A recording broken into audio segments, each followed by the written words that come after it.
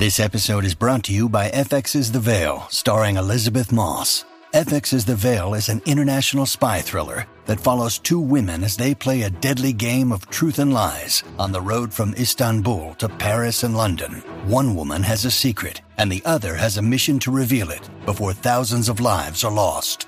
FX's The Veil, now streaming, only on Hulu. When you need mealtime inspiration, it's worth shopping Kroger, where you'll find over 30,000 mouth-watering choices that excite your inner foodie. And no matter what tasty choice you make, you'll enjoy our everyday low prices, plus extra ways to save, like digital coupons worth over $600 each week. You can also save up to $1 off per gallon at the pump with fuel points. More savings and more inspiring flavors make shopping Kroger worth it every time. Kroger, fresh for everyone. Fuel restrictions apply. The following is a presentation of Morning Drive Media.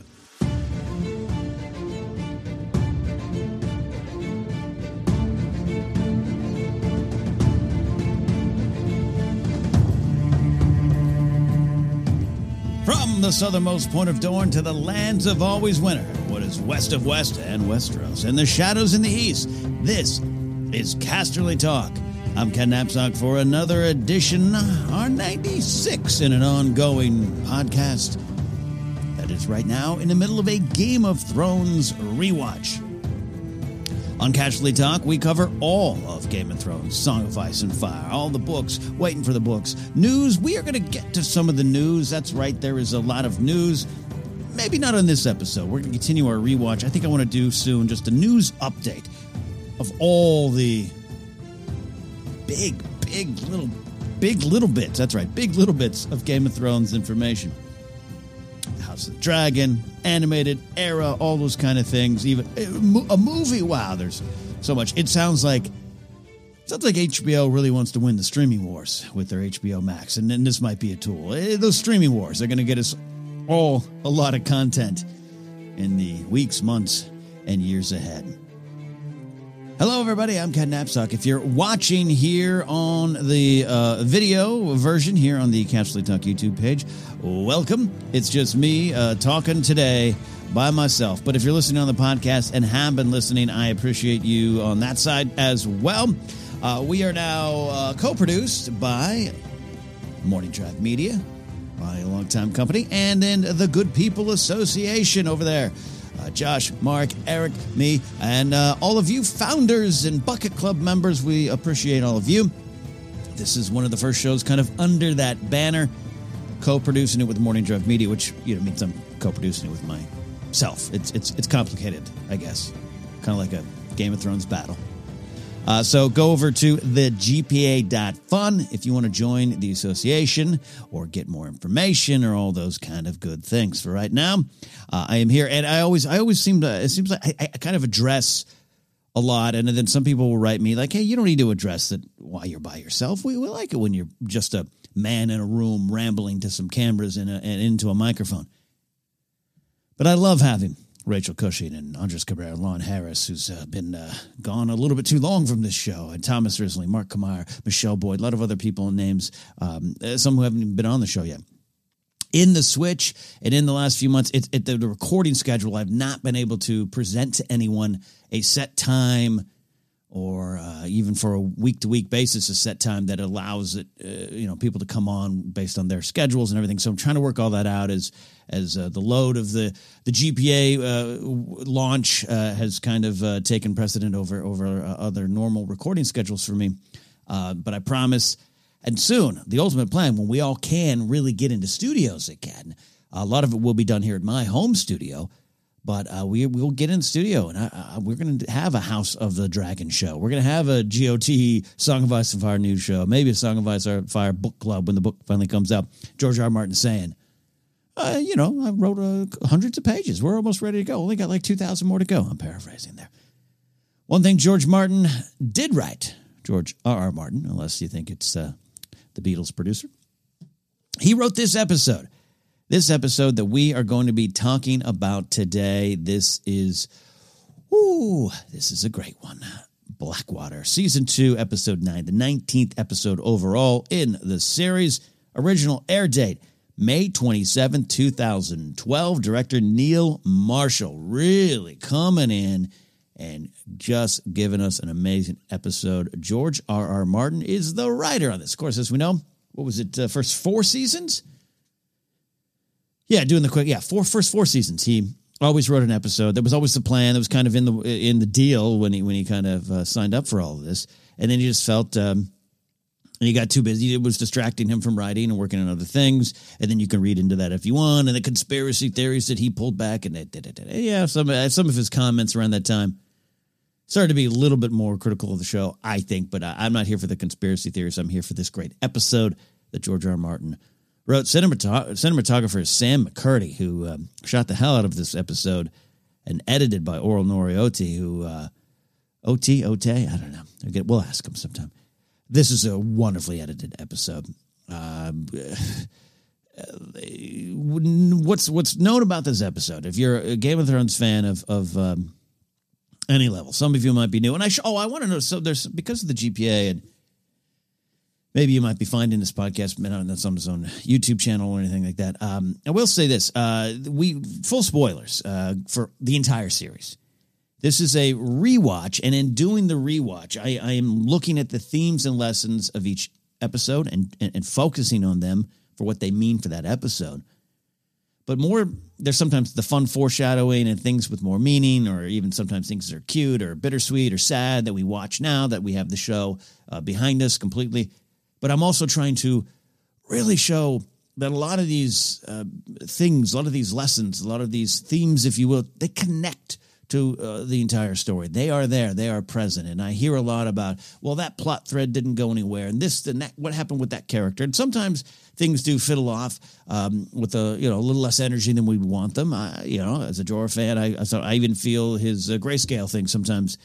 Okay, he's healed. Like, I understand those complaints, and some of that stuff is there. But I also think some of the bigger questions, some of the bigger problems, you wouldn't be feeling that way if you were paying attention to each episode as part of a song, as part of this just lesson, part of this sonnet that rolls on and on and on. It all kind of connects for me, and that's part of what I'm doing, and I've been having a lot of fun going back. So that is why this is not just a retroactive review for the episode in the moment, or in the moment, the time capsules there, so to speak. This connects to the big picture. So I want to say that. So if some of you are just kind of finding me, maybe through the Good People Association or whatnot, spoilers, maybe if you haven't watched the series, get through it, or get through it and then come back to this. I'll be here for you. We're not going anywhere.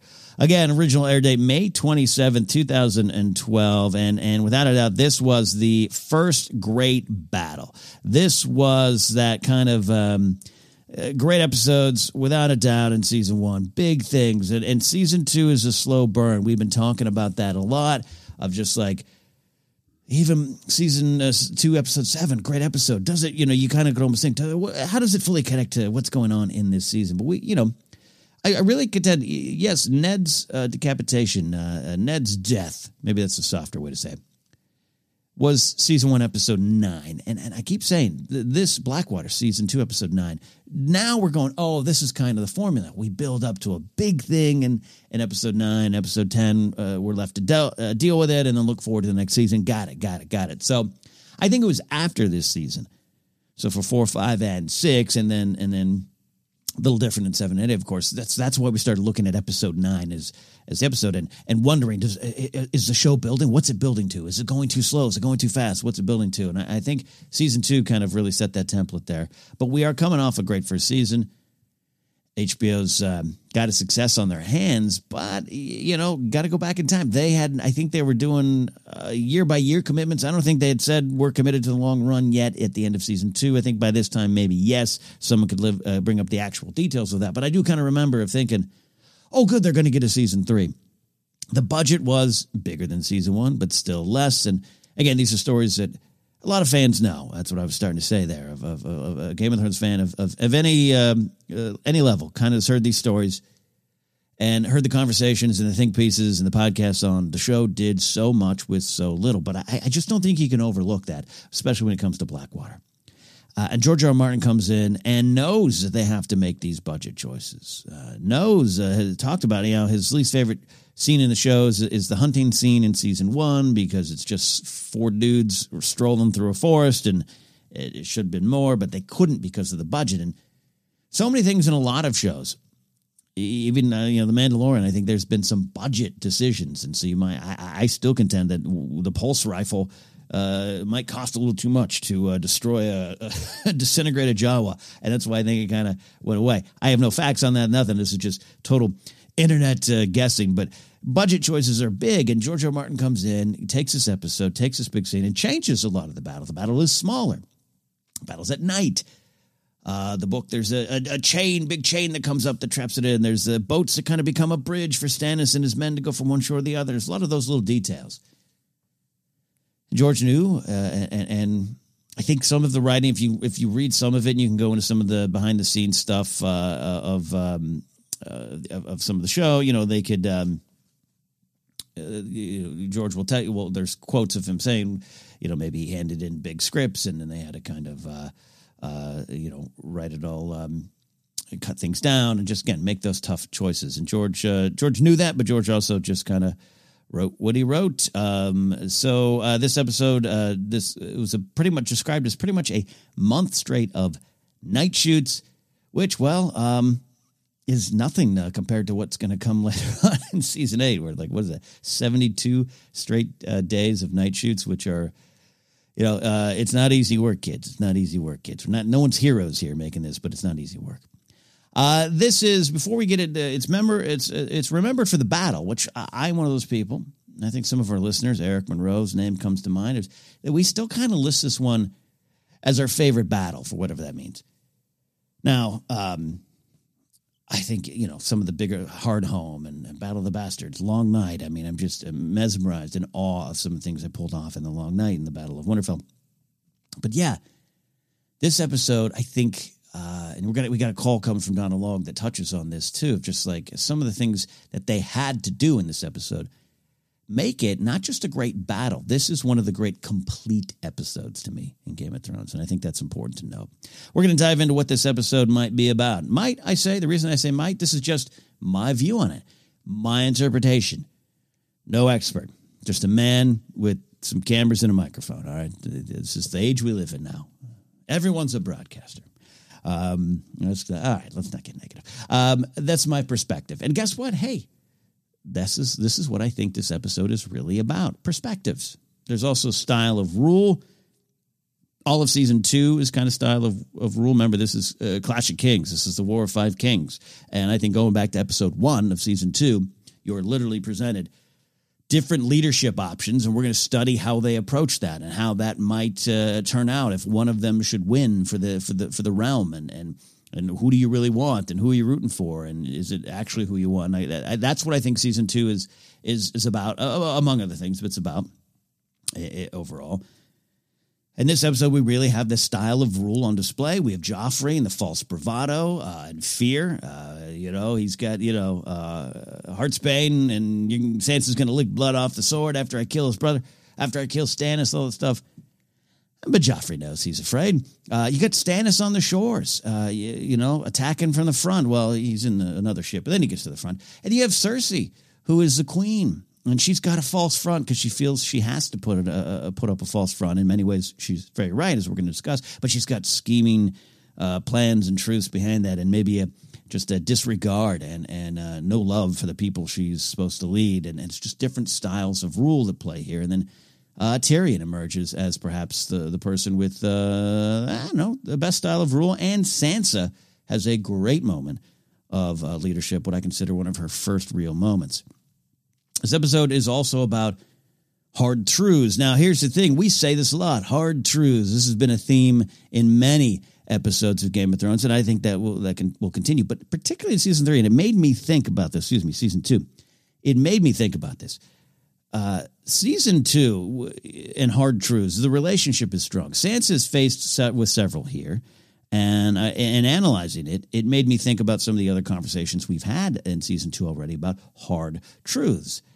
And I think that might be because season 2 is kind of the season when many of our characters, particularly the young ones, have to look at the world they are raised in, which is perhaps the world that we as fans, as viewers, were presented in season 1.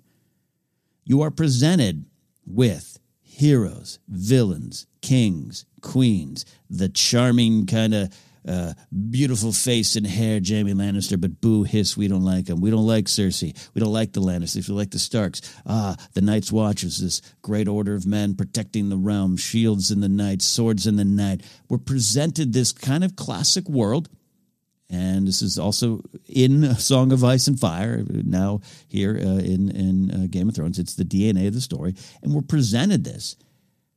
But then season 2 is to me the season where we really start looking at what's going on.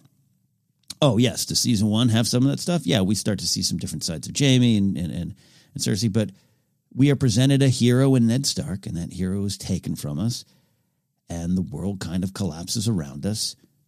We have a woman walking into fire and emerging with dragons, and what's our view on that? We have a young hero, a brooding bloke heading north beyond the wall with his mentor to take on what's ever over there. And season 2 kind of says, let's look at that. Let's look at what that really is. And let's give all these characters these hard truths that are going to form them going forward. And every one of them is faced with it. Robb Stark, a lot of think of season 2, episode 8, and wanting to break his vow and why, and being faced with who he wants to be from Talisa, and Theon, who he's trying to be, and the mistakes he's making. And Jon Snow gets just slapped in the face with hard truths from Ygritte. Just some of the things that make him, or the things that maybe start to break him down so that he can be remade later. Jon Snow faces that in season 2, and this is Sansa's episode. It's the Battle of Blackwater Bay. But for me, Sansa just is presented with these hard truths, and we have this world that we are living in a world that, Nova, I'm a huge Lord of the Rings fan, but like that is a classical heroes and villains type of tale. Star Wars has that too. Now, Star Wars asks tough questions, and it analyzes, it deals with redemption, and the fall of the Jedi raises big questions. But right, it is heroes, it is villains, it is red lightsabers, blue lightsabers, and green lightsabers, and yellow now too. And you all know, if you know me, I dig deep into Star Wars for hours every week. Game of Thrones does, and Song of Ice and Fire does get a chance to go a little deeper, go a little grittier, go a little dirtier, go a little more dull, and therefore really just convolute everything. And that world that we've been presented in season 1 is often confusing. It's a confusing, complicated mashup of perspectives. And that's what flows into the big theme for this episode. George wrote this episode, as we know, and he wrote the entire story, book and show. It doesn't matter to me. This is his story. And in that DNA, like we just talked about, is these perspectives, because George R. Martin is great at presenting you one situation and making you care, or at least to be invested in everyone in that one situation. We have the invasion or defense of King's Landing. We have the Battle of Blackwater Bay. That is a thing. That is a truth. That is a fact. That is something that is happening. And then we have all these characters looking at it from different perspectives. And some of those perspectives are tough to say wrong, but their interpretations seem to be wrong, and that they're still being driven forward. And some of the perspectives are, this is what's really going on. And some of them are, I see bold, but I'm here, and I've got to fight.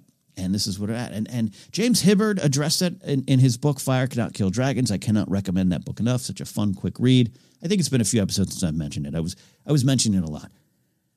He mentioned it directly for this episode, that this battle in season 2 presents it. All these characters. It's Clash of Kings. It's War of Five Kings. It's these hard truths. And that world you thought you knew is now something different here in season 2. And it all builds up to this battle. And who you rooting for? You hate Stannis? Now, I did wear my Stannis shirt today. Hate Stannis? That's fine. But you don't necessarily hate Davos, and he's on Stannis' side. We got some great Davos stuff here. All right, you hate Cersei. You still view her as the villain, as one of the villains, the House Lannister. You don't like it. But maybe you don't hate Sansa. And what happens to Cersei in this episode might happen to Sansa.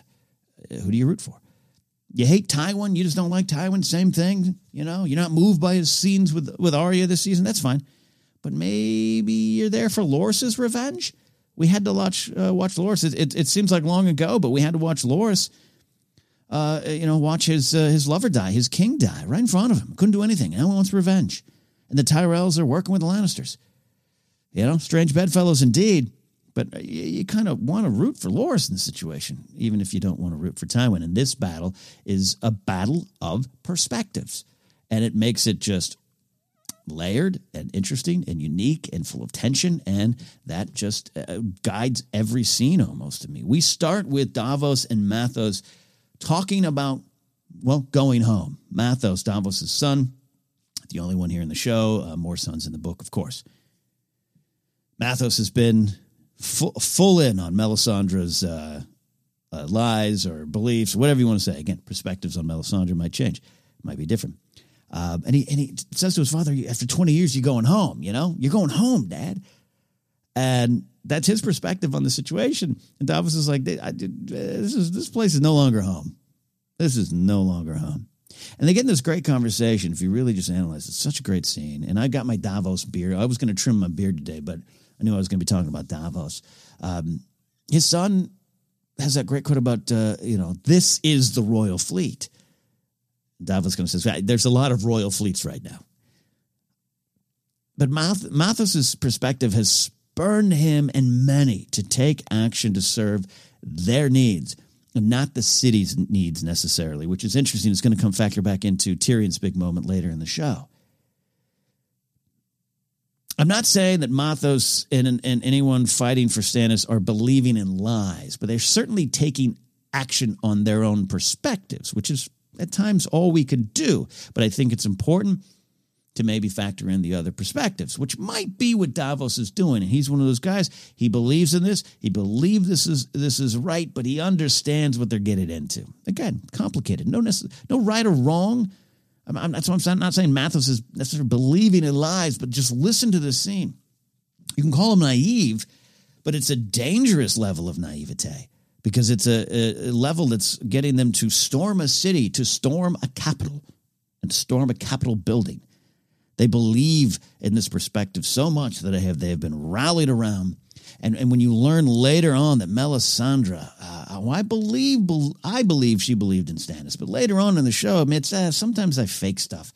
Sometimes I drop a little thing in water and boo, and I get them to believe. Almost to the point where she doubts and perhaps even loses her own powers, which is about her fun. That's her story here. We don't have enough Melisandre in season 2. She made quite an impact.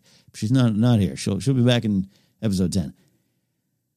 Mathos is rallied, and so many are rallied behind that. Now, some are just serving with Stannis because that's the only choice they have, without a doubt. But Mathos represents that kind of the person just kind of spurned on and taking action based on something that just very much might not be true and definitely doesn't consider the perspective of the city.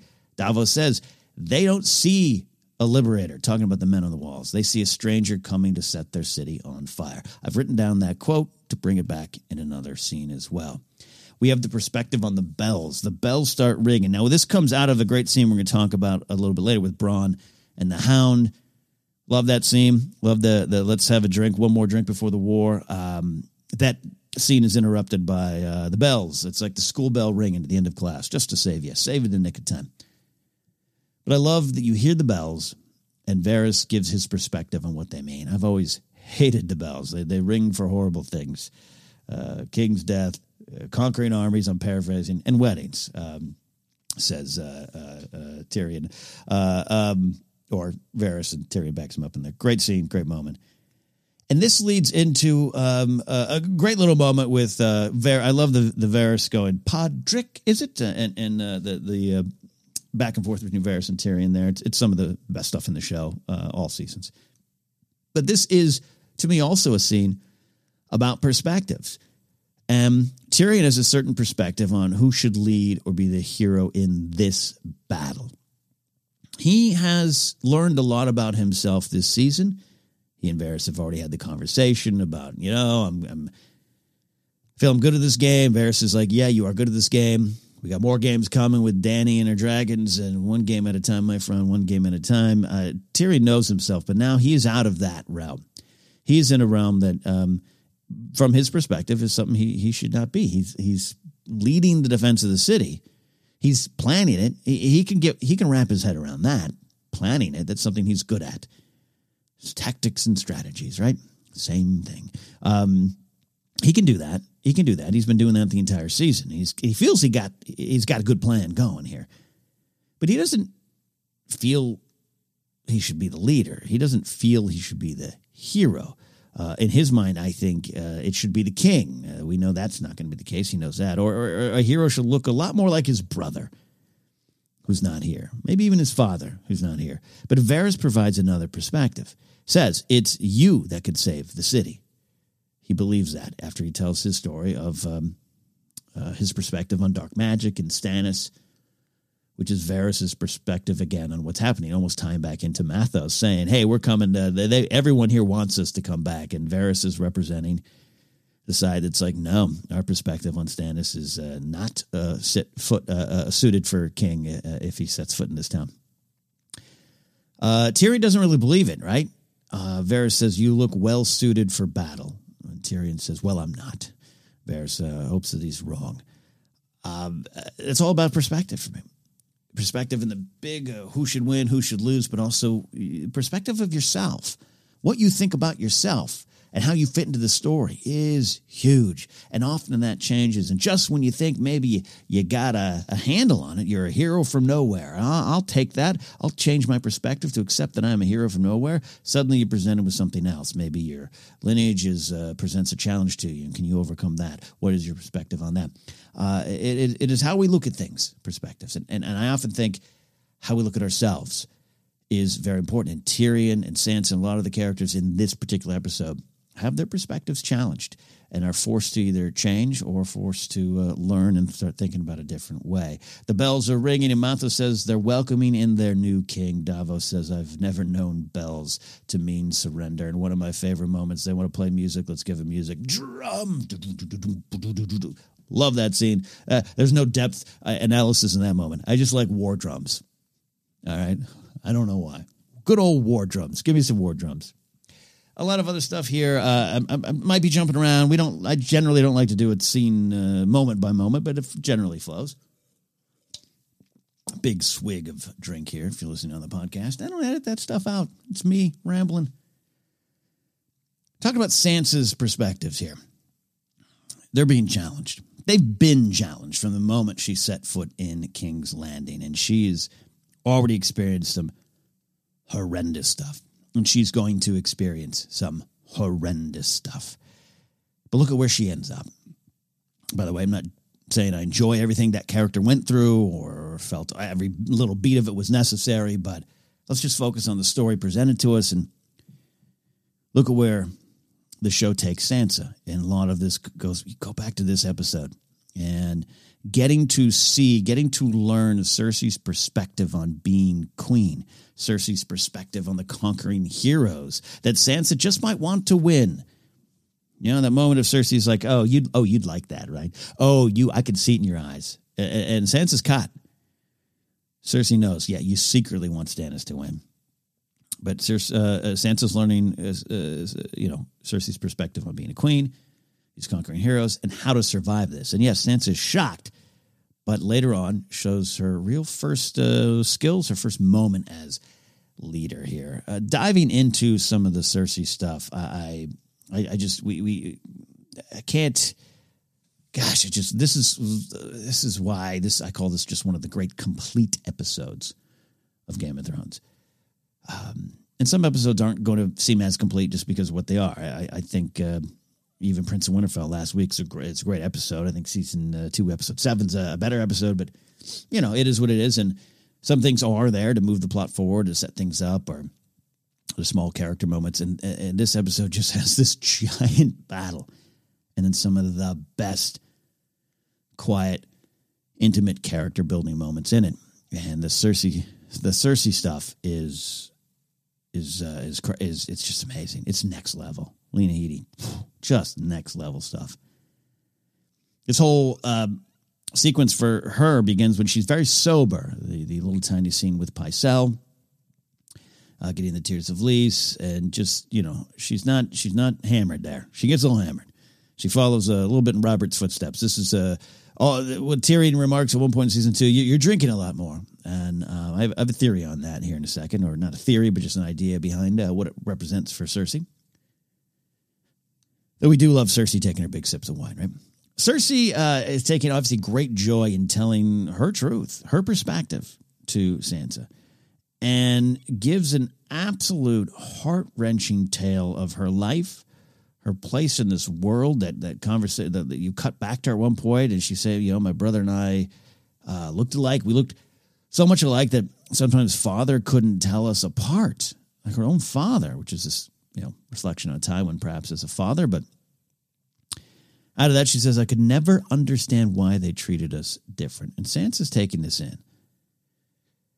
GOT, Song of Ice and Fire, and definitely the TV show, without a doubt, I'll say, have fumbled female characters a lot. There's a lot of times that they've, big ways, maybe small ways, they've fumbled the female characters. I wish there was more female writers in the writers' room over the course. It's been discussed, and I back that up. I agree with that perspective, something that's shared with me. But I think the story, and I do think the show, I don't know, it just has a lot to say. It's very clear on what it's saying about what this world has done. What this world has done to the women in this world. It is a continuing cycle of mistreatment, devaluing, sexualization, abuse, and every one of the female characters in this story have to continuously overcome it. And some succeed better than others, some fail, some die.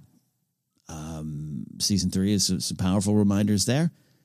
And again, while I think the show at times has had a little hard edge approach to it sometimes. I think an over-reliance on the rape trope or, superfluous nudity early on, which slowly started to fade a little bit, I think, with the show later on.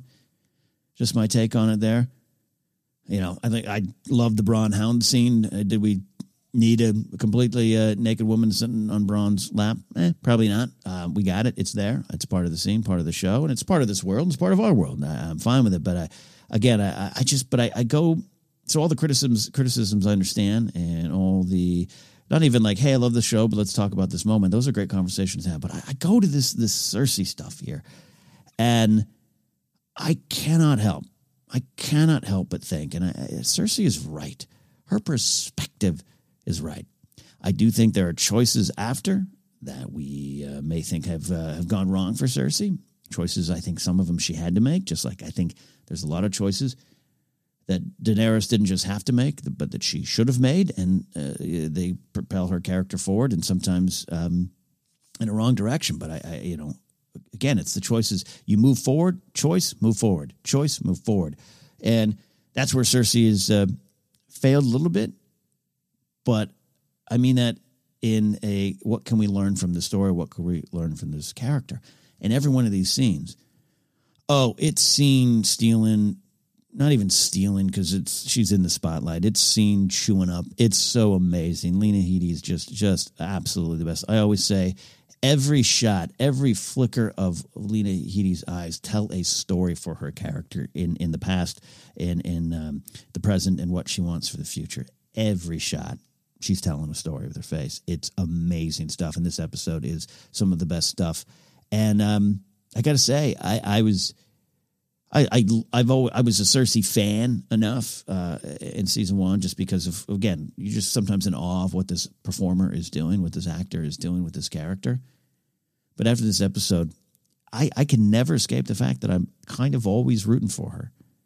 You can't see it now. I have some art up there. There's an artist named Nan Lawson, does some great pop art. You can pop culture related art. You can check her website out, Nan Lawson.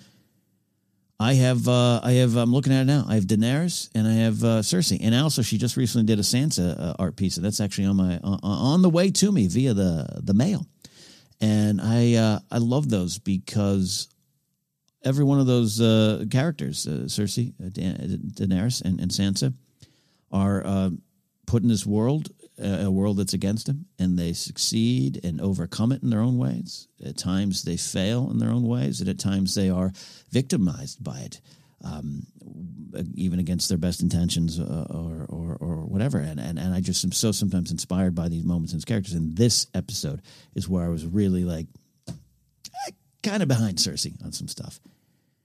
She has her armor on in this episode, and that's what I say. She literally has just a great design. I mean, God bless it. It's a I'd wear it. It's just so good. Cersei's costume, the costuming on the shows won awards for reasons. It's so good. Cersei has her armor on, literally, but figuratively, I think that armor is in her glass. I think it's her holding that wine, helping to not just take the edge off, but helping her to deal with what's going on. It is a shield, and she explains quite explicitly at one point what some of her weapons are and where they are located. Great moment, great scene, and it's tragic, right? It shouldn't have to be this way. Again, she starts this episode pretty sober, getting the poison that she feels probably, if things don't go her way, it's going to be the end of her son and perhaps the end of her, to needing this weapon, or needing these weapons, but needing this armor, the wine. And I really love it when she forces Sansa to take her armor by get Sansa a drink. Well, I'm not thirsty. I'm not offering you water. I think she's offering Sansa armor, right or wrong. That's what I always have taken Cersei doing in that moment. And she tells, and Cersei loves it, and they talk about it in the post-credit kind of behind-the-scenes stuff. Just Cersei's just reveling in this, reveling and breaking this girl's view of the world, changing Sansa's perspective, or at least going, hey, your perspective of all of this, kings and queens and courts and city and war and conquerors and kings and heroes and villains and boo, you are wrong about a lot of it because you haven't been told. And I'm gonna tell you. Love Ned Stark. Love Sean Bean. The show itself, the story itself, criticizes him often from season 2 on. Ned's stubbornness killed him. His honor killed him. Ned's a good dude. He's a good guy. He's made mistakes. He's not perfect. But no one could argue. No one in the story seems to argue. I think even Cersei would admit, no, big old dumb Ned he was a good guy. Jaime Lannister has some thoughts, but we know Jaime's perspective of Ned is built on a lie, but built on a story that Ned had to keep up. But every one of these characters, they all agree Ned is good. But the show continues to question about what he did and the sins of the father a little bit, and how he didn't prepare his children as best. I think he prepared his children better than I think even the story wants to give him credit for at times. Again, I love Ned Stark. But in this scene, in this moment, in all these moments with Cersei and Sansa, I keep asking, what would Ned have told her? If perhaps Ned, of course, probably would have been on the battle lines, but if Ned's down below, and also if Ned's alive, he might have been fighting with Stannis, and Sansa wouldn't be there. But if perchance Ned was down there, or Ned was about to send Sansa down there while he goes down to the battle, what would he say? We love our what-ifs here at Daily Thrones. And I got to imagine he might say something along those lines. Oh, it's going to be okay, Sansa. Just wait here. Everything's going to go good. Because he wants to protect her. Arya and Sansa have those conversations later on. Love father. It didn't give us the full picture. It didn't give us the truth. And so therefore our perspectives on a lot of the things in this world were incomplete. We didn't understand what was going on. We had to learn some painful long-term lessons. And I look in this moment, I think Cersei, I've always said Cersei sees herself in Sansa. And there's some great stuff. I wrote it down here. Shay, who's also throughout this scene here, Shay has those... Shay on Cersei to Sansa. Maybe she hates you less than everyone else. Maybe she's jealous of you. I think a little column A and a little column B here. I really do. I think Sansa or Cersei looks at Sansa and absolutely sees herself. Absolutely sees, even though, well, it's slightly different. Ned.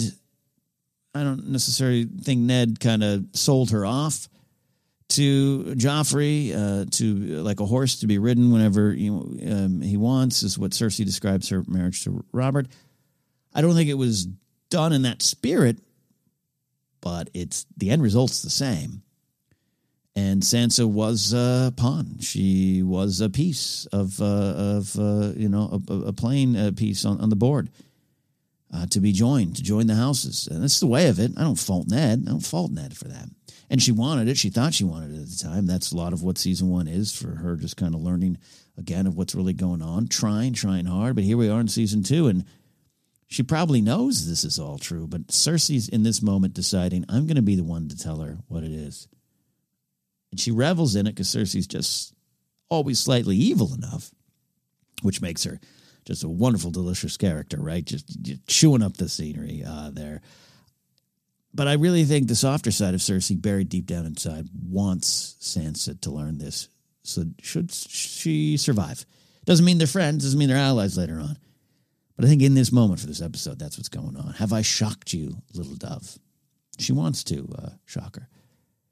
When Sansa kind of kicks back the ideas of, but you're the queen, when Cersei's kind of like, all these hens in here, and look, they'll go back to their cocks and crow about how good I was, and I was the great queen who inspired them. And I love this moment because Cersei says, Sansa says, but you're the queen. It sounds like you don't like these people. I don't get it. And that's when Cersei says, it was expected of me.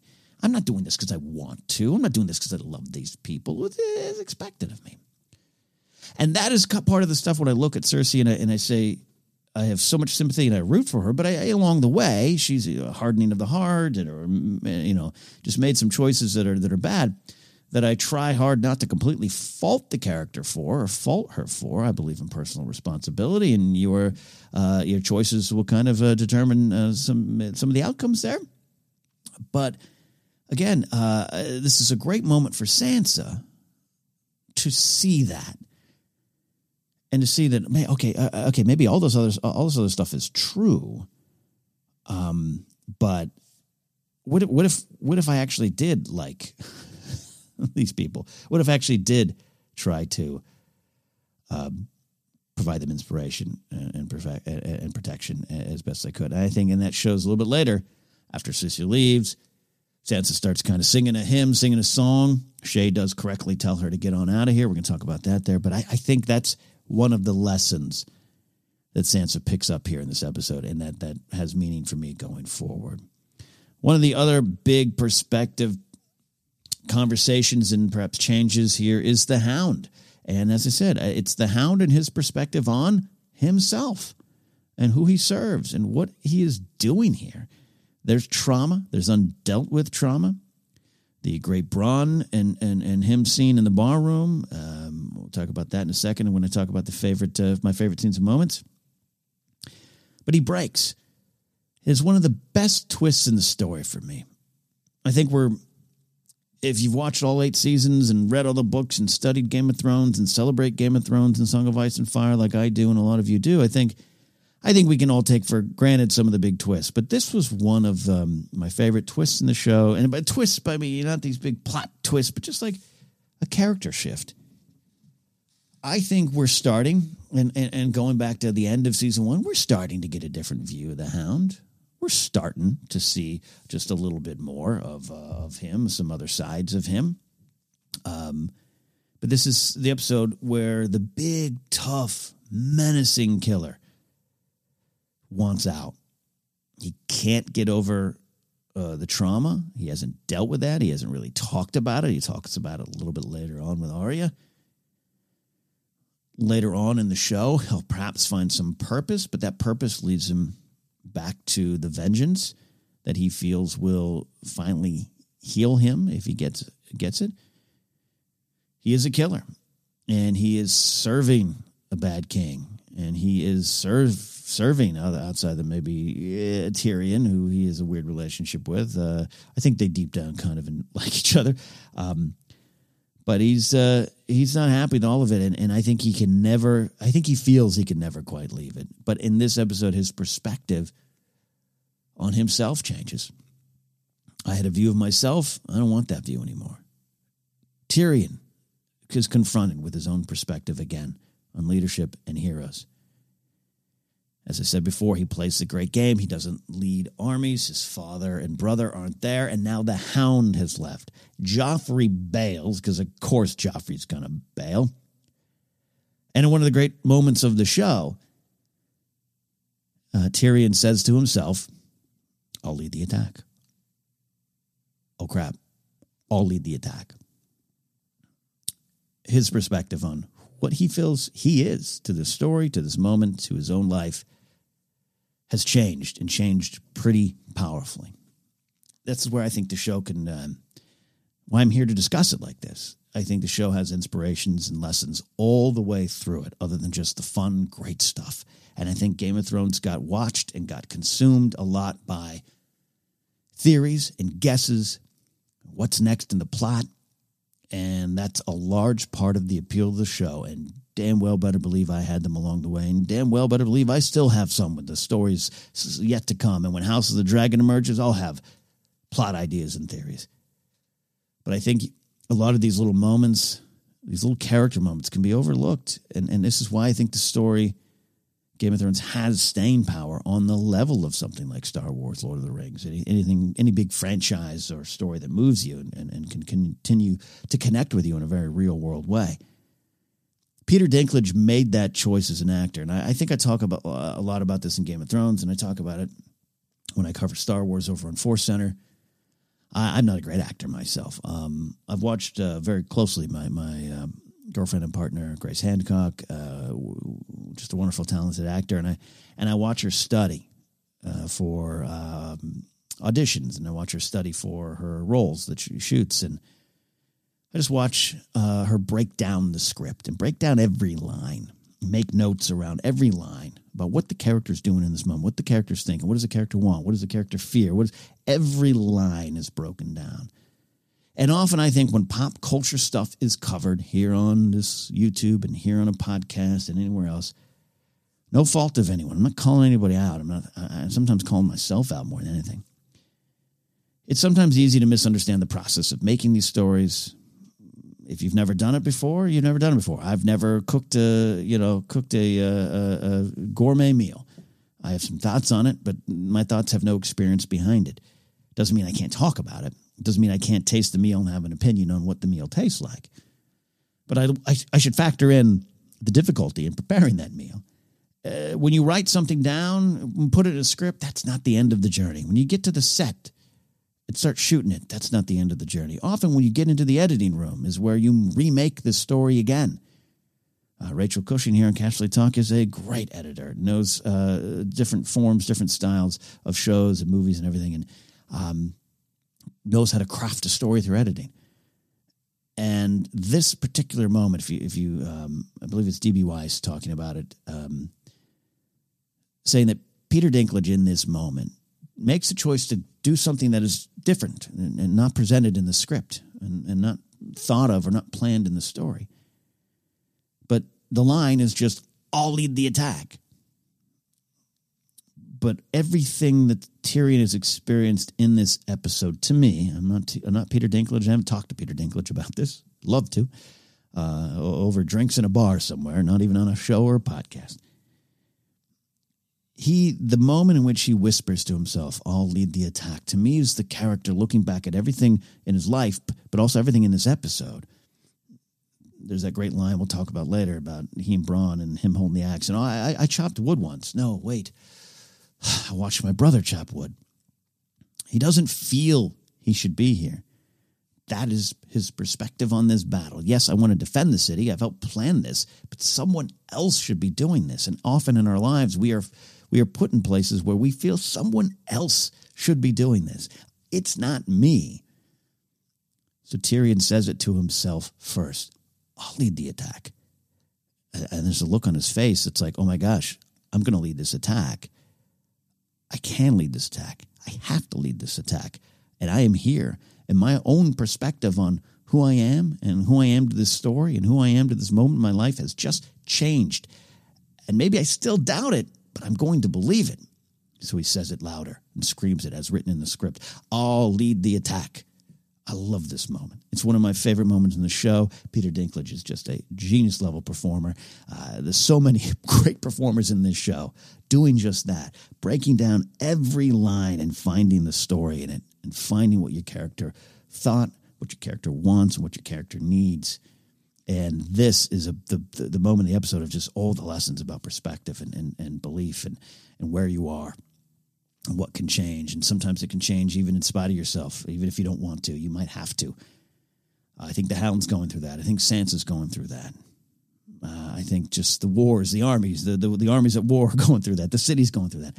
And Tyrion goes through it right here, right now. It is a beautiful moment, and it's small, and it's wonderful. But that's it. This leads, as I'm going through all this here, I don't want this to be a 2-hour episode.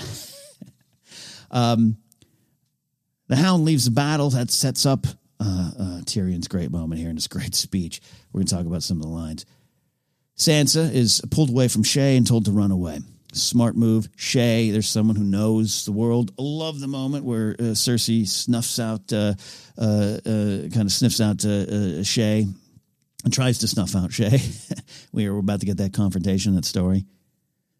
Shae's bad curtsy leads to some problems, but it all kind of changes, and now Sansa's allowed to sneak off and go back to her chambers. And I think Shae's right. I think Stannis, despite his men probably prepared to do horrible things, and Stannis, looking the other ways would be kind of the way of the world at the time there. I think Stannis, upon, seeing Sansa, would make sure she's protected because, why? Well, she's a pawn. She's a piece. It's not because she's family. We need to keep her alive. But Shae's right to get Sansa away. And that leads to one of my favorite scenes as well, and that is the Hound and Sansa.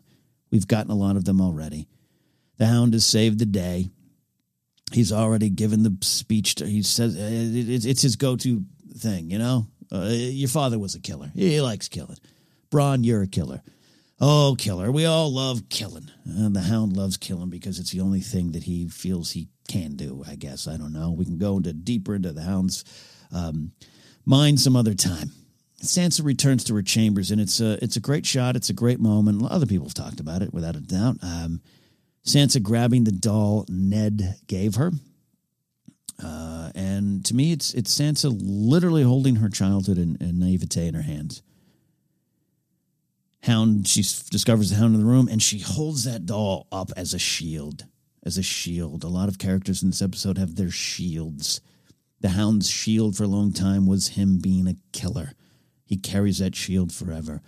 Cersei's wine, it might be her shield. Everyone's got shields. And Sansa just instinctively holds up, clutches this childhood. Let me hold on to this. And her perspective on villains and heroes is once again, not finally, but once again challenged. The world is built by killers, so you better get used to looking at them, says the Hound. Sophie Turner as Sansa looks up at that moment and says, you won't hurt me. No, little bird, I won't hurt you. We're now, if you're not on the Hound's side, you're definitely rooting for him now. Sansa has seen what a queen who doesn't really want to be queen in terms of helping people has done. She's gotten just a boatload of hard truths from Cersei. She has an idea of how she could lead better. She shows it by singing with the folks there. And I think in this moment, she gets advice that I do not believe, God rest his soul, I do not believe Ned Stark would ever have given her. And it's a dark, cynical take. The world is built by killers. But it might not be wrong. I am someone personally in my life who believes, yep, there's a lot of reasons for things and a lot of reasons we can change things, but let's always deal with what is. We can't go back. We can only try to go forward and deal with what is. And there's sometimes some hard truths we all have to face. And sometimes it ain't pretty for us personally. And I think Sansa faces it like an absolute hero in this moment when she looks up at the Hound. It's part of his great purpose in this story. It really hits me again with Hound and Arya in their final moments. Part of what the Hound brings to the story. Love that stuff. let's get to this moment here with Cersei and her son, Tommen. Different Tommen, right? Yeah, it is. This ends a great episode. We're going through so much.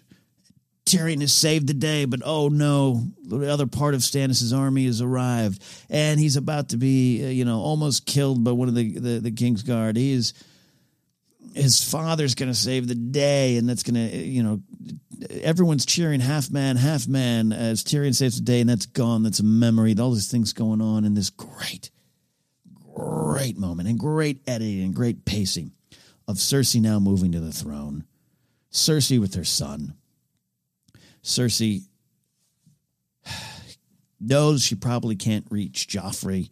I think she knows season 2 is very much about her losing control over Joffrey.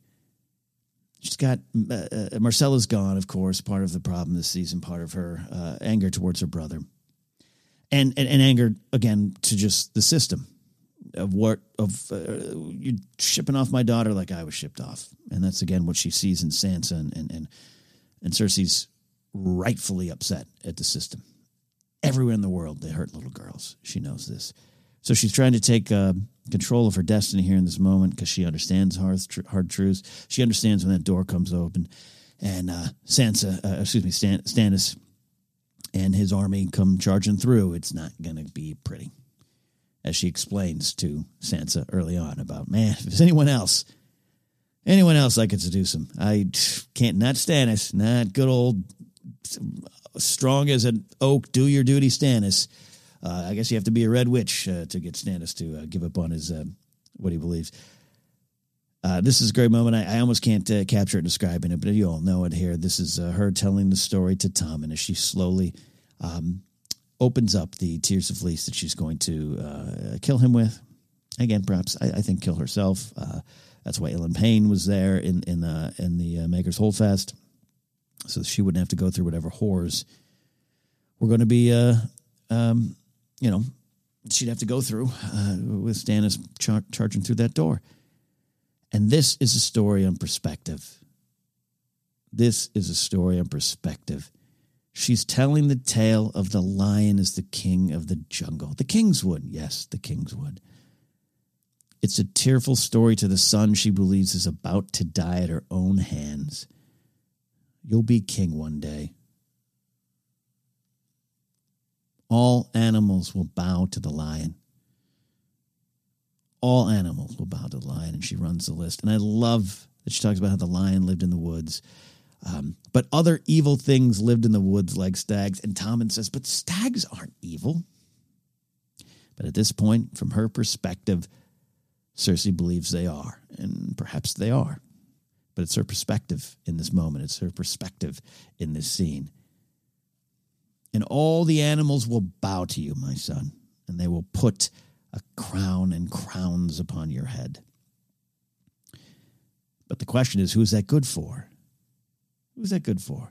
Tyrion, in inspiring the Lannister men to charge on out through the tunnels to defend the city, to defend the Mudgate, says plainly, don't do it for me. Don't do it for House Lannister. Don't do it for your king. Don't do it for anyone but yourself, because you are the ones, the small folk.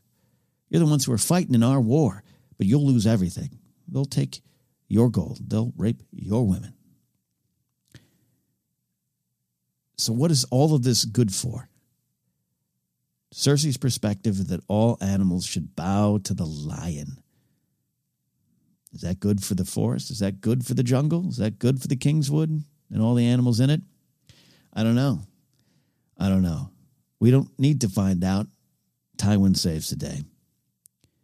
Comes in with absolutely one of my favorite Tywin Lannister moments. The battle is over. We have won. Love that moment. The lump in my throat, the tension, the hands gripped as I was watching that for the first time in 2012. Boom, the door smashes open. And is it Stannis? But I just saw Stannis being pulled back. That's right, it's Tywin. The battle is over and we have won. And in that moment, I swear to you all, I was rooting for House Lannister. I was rooting for Cersei. I was relieved that she didn't have to kill her own son. I'm in a Stannis shirt. I like how Stark. I love Tywin, but I know he's a bad guy. This is what this episode did. It made you ask, what's the perspective? What is this good for? We're not liberating the city. We're conquering it. And what's good for us, it's bad for them. And the cycle repeats. Dany wants to break this wheel, but how can you? All the animals will bow to the lion, but I ask, who is that good for? We flow into this for the first time. Now, the Rains of Castamere has been featured a lot during season 2, singing it. Bronn sings it. The song slowly starts to emerge. You start hearing that. And I think, that's a big setup for what's going to happen in season 3 when that song starts playing up at the Twins and Catelyn Stark realizes what's going on. It's not just to set up that clearly, but I think it serves that well. But in this moment, we are talking about perspectives, and Tywin has won. He has won again. And we go into, I believe it's the National, great band, does this stunning, just wonderful version of Rains of Castamere. And what's that song about? Yes, it's about Tywin's legacy. It's about one of his accomplishments. He defended his family's name and his dynasty and did what his father couldn't do, and he wiped out the Rains of Castamere because they stood up to us. We can't let that happen. If all the lesser houses stand up to us with impunity, what does that make us? I'm paraphrasing, but the stuff he tells Jaime. And the stuff he, quite frankly, tells everyone. With impunity is one of the favorite go-to phrases for Tywin Lannister. It is a song about Tywin wiping out a family that said, why am I bowing to you? Our perspectives on this is different. Who are you? The proud lord said, that I might bow so low. Only a line of a different cloak. Only a line of different cloak. I love this ending. I love what it means, and I love this battle. This is what is going on in this episode. Perspectives. It is a battle of perspectives, truly. We've got a great call here from Donald Long. I'm going to slap up a little screenshot there if you're watching on YouTube of Cersei talking to Tommen here. And we've got a call here from Donald Long that actually talks about this episode, but more importantly, talks about a big what if. Let's have Donald take it away. Hey, Cashwood Talk. We're finally at the Battle of the Blackwater Bay, and this episode gets more impressive every time we watch it, because not only does it showcase what they can do at a higher budget later on in the series, what they get for battle episodes, with the wildfire explosion in this episode, which is, I think, one of the best moments in the entire series, but also they saw the restrictions of the budget like they did early on in the season. So, because if you notice, only the battle scenes take place in front of the Mudgate or right on a beach landing area leading up to a walkway with Stannis fighting on top of a wall. So that forces them to do, I think, are the best moments in this episode, the character moments with Cersei and Sansa, Tyrion, Joffrey, and the Hound. So this episode, for all them reasons, becoming one of my favorite episodes of the entire series overall. But here's a quick what if. What if Tywin walks in 30 seconds later? How does that change everything going forward? Oh, wow. Okay, this is great. Donald Long's what if. Yeah, it's perfectly timed, right? The Tears of Lys are open. The bottle's open here. Cersei's about to pour that poison down her son's throat. Oh, it's not going to be good. Pycelle has set this up for us. We know this is all building. Oh, it's great writing. It's great structure. It's great. We're building to that. We see sober Cersei getting the Tears of Lys, and now we get this moment here. We know what this means. Boom. Tywin saves the day. At least from Tommen's perspective. I'll tell you what. If he does not show, he shows up 30 seconds later and Tommen is dead and they don't have a king, they have an open throne, I think Tywin can find some strategies to make it happen. Joffrey is still on the throne. I get that. But I think Tywin already by this point knows Joffrey might not be the choice. Not saying he's trying to kill Joffrey at all. But more importantly, I think if Cersei's dead, Cersei has done this to herself, as I believe was part of the plan. Tywin would be angry. Tywin would be upset. Tywin would worry about his dynasty, worry about his legacy, worry about what to do next. I don't know if Cersei's death would have factored too much into his plan going forward, which is a horrible insight into one of my favorite characters. Is it a brushing of the shoulders? No. He'd be upset, but I don't think he'd be upset necessarily that Cersei was dead. He'd be upset that a Lannister was gone. And what does that mean to the rest of the realm? That's part of his problem. Tywin is a great character, a smart leader, not a great leader, but a smart leader. I mean, he's great, smart, but he's not nice. He's a bad guy. All that stuff, the moments of just kind of confession, the moments of truth from Tywin to Arya, just some of the power of those scenes. It's one of the only times we see Tywin with his guard let down, but we see his true self. And he knows how to win in this world. He knows Tywin. I don't know if that was on purpose. He knows how to win.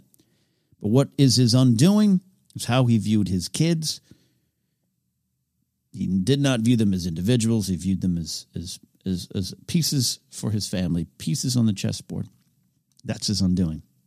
So I think that's what would have happened.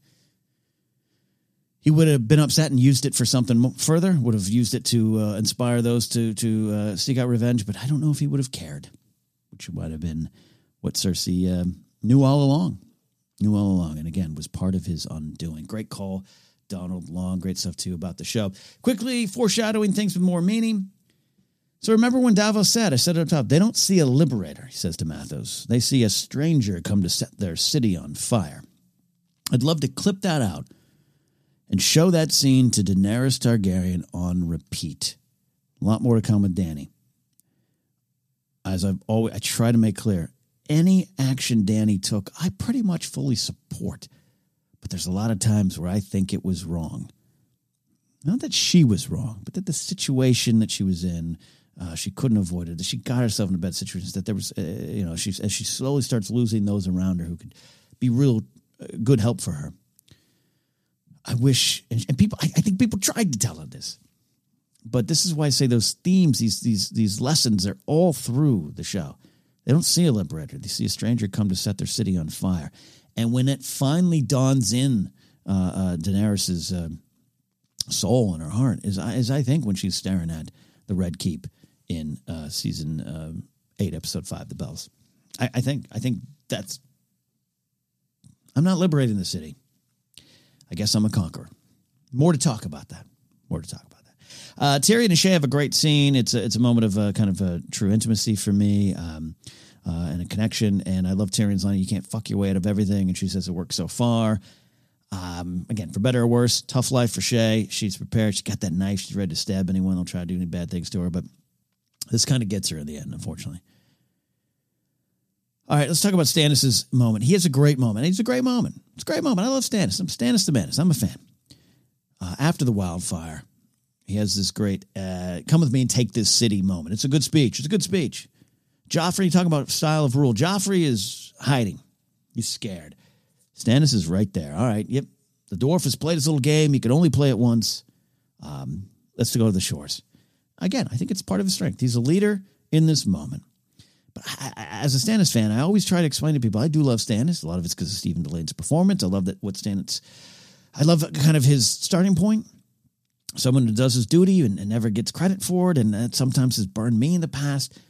I am moved by art that challenges me, and I'm moved by stories and characters that challenge me. And when I see myself in a character and then see that character make mistakes, see that character struggle, I don't get upset at that character. I try to learn from it as best I can, even while I'm still rooting for him. I'm rooting for Stannis. I was rooting for Cersei, rooting for the Hound, rooting for a lot of people.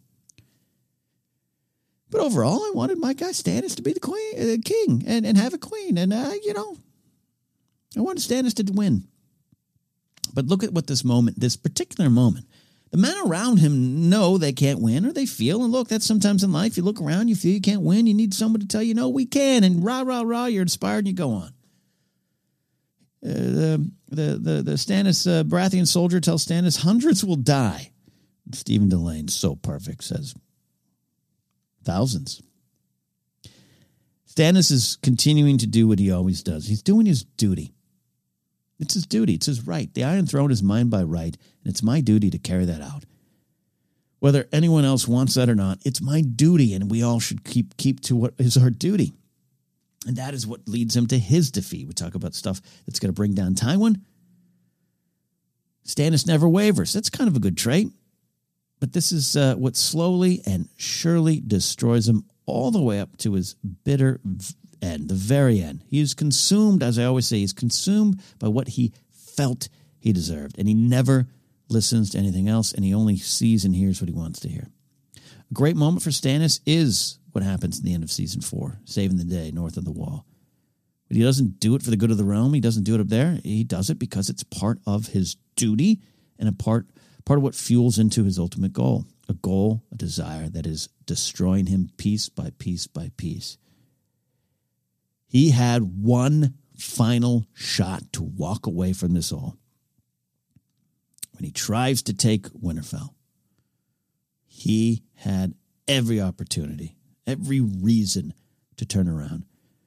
But like this moment, when everyone else around him is going, we shouldn't do this, he says, no, that's not what we're doing here. We're doing our duty. Let's take this city. Let's take Winterfell. And he does it, and he goes to his doom. I love you, Stannis. I love you, Stannis. But you might have asked for this yourself. That's a big moment. Cersei hurting Lancel is a small moment, but oopsie, it's a great moment when she shoves him right where he's hurt and he falls down. But watch out for when Lancel comes back. Favorite lines, moments, and scene. I mentioned I love Tyrion and Shae. The "Of course I'm afraid" scene. It's good to be reminded that the show successfully built their relationship, even better than the book. Something George R. R. Martin has said. He absolutely loves what Sybil Kelly brought to the role and changed it a little bit for him as a writer. Curious to see,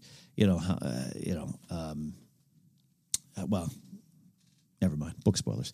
Love that scene. Love that moment. The show does a good job of connecting them. Cersei getting the Tears of Lys, as I talked about, is a sober Cersei, and knowing that what she feels she has to do. And I love that moment. And Julian Glover, always great, even in understated moments, as Pycelle. I love when he's just kind of like, who are these people I'm serving? And he walks off.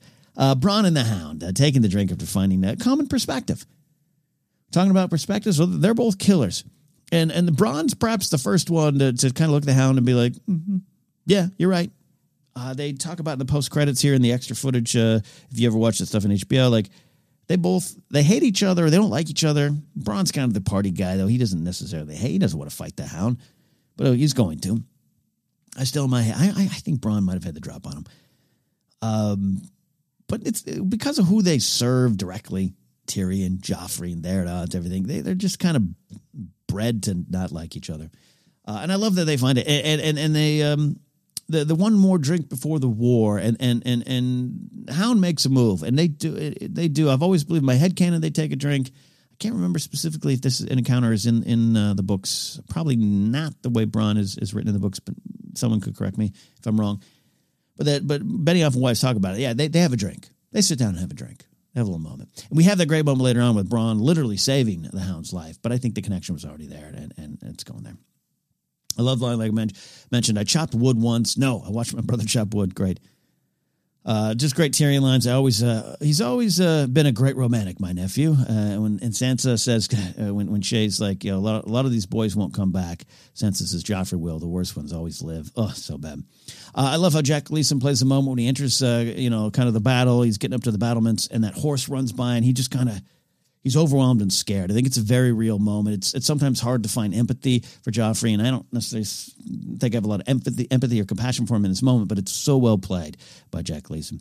The wildfire. Oh, God. I mean, yes, we Don Long mentions in his call, but the wildfire remains one of the most memorable sequences. The Bronn arrow, the silent beat as the arrow flies over. Davos just kind of connecting to it, seeing what's going on, but couldn't quite put his finger on it. I love that moment. I love that sequence. Still one of my favorite moments, I think, in any property, not just Game of Thrones, but anything. Love it, everything about it. I do love when Davos, a little early on with his son, Mathos, rest in peace, Mathos. Lord Varys knows what you had for breakfast 3 days ago. There are no surprises here. Great line from Cersei about Tywin. She says, the gods have no mercy. That's why they're gods. My father always told me that. And Sansa's kind of like, your father doesn't believe in the gods? Well, he believes in them. He just doesn't like them very much. Love that. Line here. This is a harsh line, but this is truth, and if the city falls, these fine women should be in for a bit of a rape. Yeah, I think sometimes the show goes into the rape trope a little bit too much, without a doubt. But this line in this moment for me carries an important punch. It carries a hard truth. It carries a disgusting truth. Brienne and Jamie on the road running into the three woman hanged, and it's Starkmen that did it. It's one of those moments of just the true brutality of this world, but more specifically the true brutality of the men in this world. A lot of the men in this world is on display, and it's there for you to see. It's there for you to be disgusted by if you want. And I think this line from Cersei to me is pretty important because she's telling Sansa in this moment, "Oh yeah, that's right. You want Stannis to come conquer and save the day. Don't lie. I know you do. That's great. Sure. Here's what will happen. How do you survive that? It's tough. It's harsh. It's there. This is your city. Stannis means to sack. When Tyrion says that, I love that line. It's the war of the haves and have-nots. Game of Thrones is about that in a lot of ways. There's a lot of things going on, but what's going on in Flea Bottom is often important and cannot be overlooked. I love Tyrion's line. Those are brave men knocking at our door. Let's go kill them. Very true. Very true. Anyway, Podrick saves the day. We got to shout out Podrick. Yeah, Daniel Portman saving Tyrion in that. And I mentioned it, perhaps the final line of this great episode, but perhaps one of my favorites of all time. The battle is over. We have won. Episode stars, I shouted out Lena Headey and Peter Dinklage. Just wow. Lena Headey, wow, this is just frame this episode. Put it on a wall and say, the acting. Same with Dinklage. So the I will lead the battle moment. So great. Rory McCann as Sandor Clegane has just, he's got to make this work for us as an audience. We see it. It's not in a book. It's different. It's on our face. We got to see it.